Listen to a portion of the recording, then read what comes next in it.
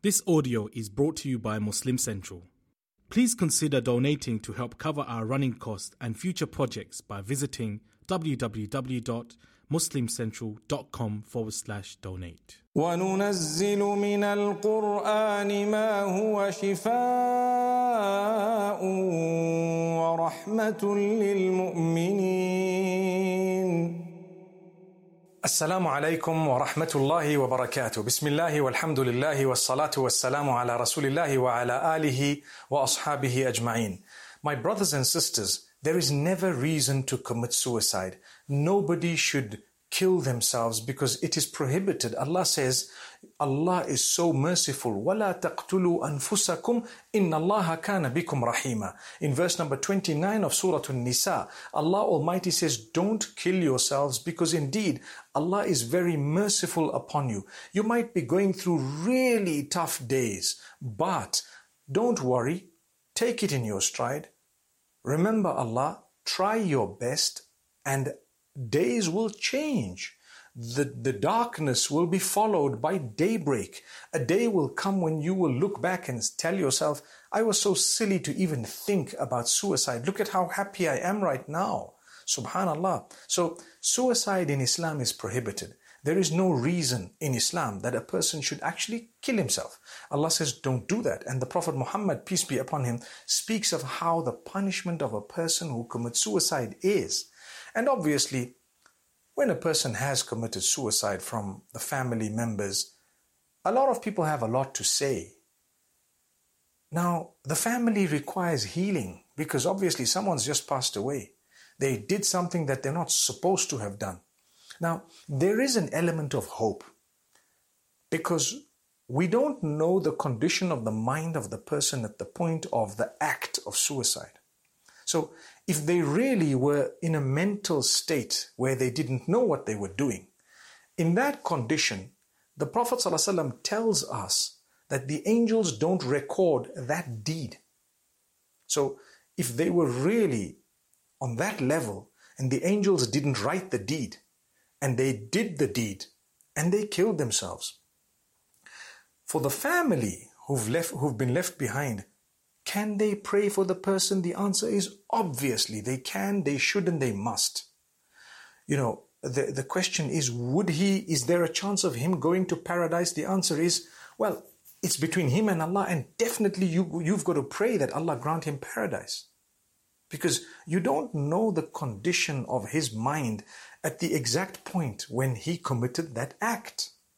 So this gives a lot of hope and allows for the healing of the family members of a person who's perhaps taken their lives.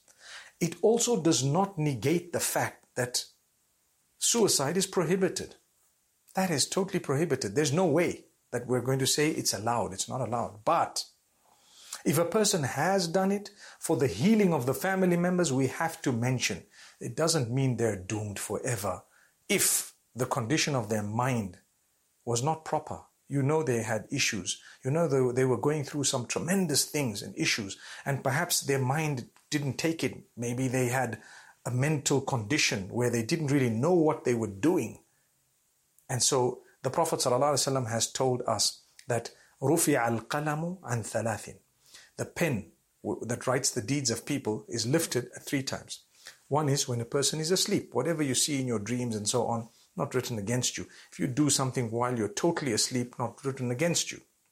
Similarly, the one who is a child until they grow up, you know, your book of records and deeds is not even open until the day you achieve puberty. And thirdly, a person who is unwell mentally, don't know what they're doing until they become better. So those are the 3. So if that is the case, and it is, then we should have a little bit of hope. We're talking of hope and healing. My beloved family members who are perhaps going through something that I've just mentioned now, I hope these words bring you a little bit of healing. Insha'Allah, we pray that Allah forgive the shortcomings of the deceased and grant the deceased paradise and Jannatul Firdaus. Allah have mercy on the deceased. So when people start saying nasty things, they don't know. They don't know the detailed rulings. They only know that yes, it's prohibited, and we don't deny that. It is definitely prohibited. But when it's done in your own home, it's not an easy one. sometimes you feel like you have a portion of the blame, that is perhaps yours. Let's understand, pray for them. May Allah grant them goodness and Jannatul Firdaus. Ameen. Now, if we move further into Surah An-Nisa, Allah makes mention of many things. He speaks about how you should not look at what we've blessed others with if you want to heal, and if you want comfort, you want happiness, contentment, goodness, hope in the hereafter, hope in goodness. Allah says, لا تتمنوا ما فضل الله به بعضكم على بعض. Don't wish for that which Allah has bestowed upon some over others. Verse number 32 of Surah An-Nisa. People sometimes, you're a male and Allah's blessed you with so much, and you're looking at others and you're telling yourself, I wish I had this and I wish I had that. And now you're becoming depressed and sad, and you start hating and you start feeling jealous and all that. All that could have been avoided. You could have healed your heart by just being thankful to Allah for what He gave you. So that's very, very important, because after that Allah makes mention also of hasad. Hasad means jealousy. And Allah says, you know what? Why be jealous of people? Allah says, are they jealous of what we have favored some over the others? We've gave virtue out of our own virtue to people. Why should you be jealous of that? We gave it. If you're jealous of what Allah gave someone, you have a problem with Allah. Did you think of that? If you're jealous of what Allah gave someone, you have a problem with Allah, because Allah gave it to them. So don't be jealous. So Allah says, well, do you know what? We gave the Prophet Abraham kingdom and prophethood and wisdom and so much more. فَقَدْ آتَيْنَا آلَ إِبْرَاهِيم, him and his family. Al-Kitab, we gave him revelation, prophethood. وَالْحِكْمَةَ وَآتَيْنَاهُمْ مُلْكًا عَظِيمًا, we gave them so much. And kingdom, and we gave them control. Don't be jealous of what Allah gave someone over you or over anyone else. Look at what Allah has given you and be thankful for that. You can survive, you can eat, you can drink, you can continue. It's your life. Your test is different from the tests of others. Now, sometimes we have enemies and we don't know these enemies. And we should not become obsessed by thinking about who's my enemy. Maybe this guy, maybe that person. That's not good. You need to heal. The healing will come through supplication. Verse number 45 of Surah An-Nisa, Allah says, Wallahu a'lamu bi'a'da'ikum.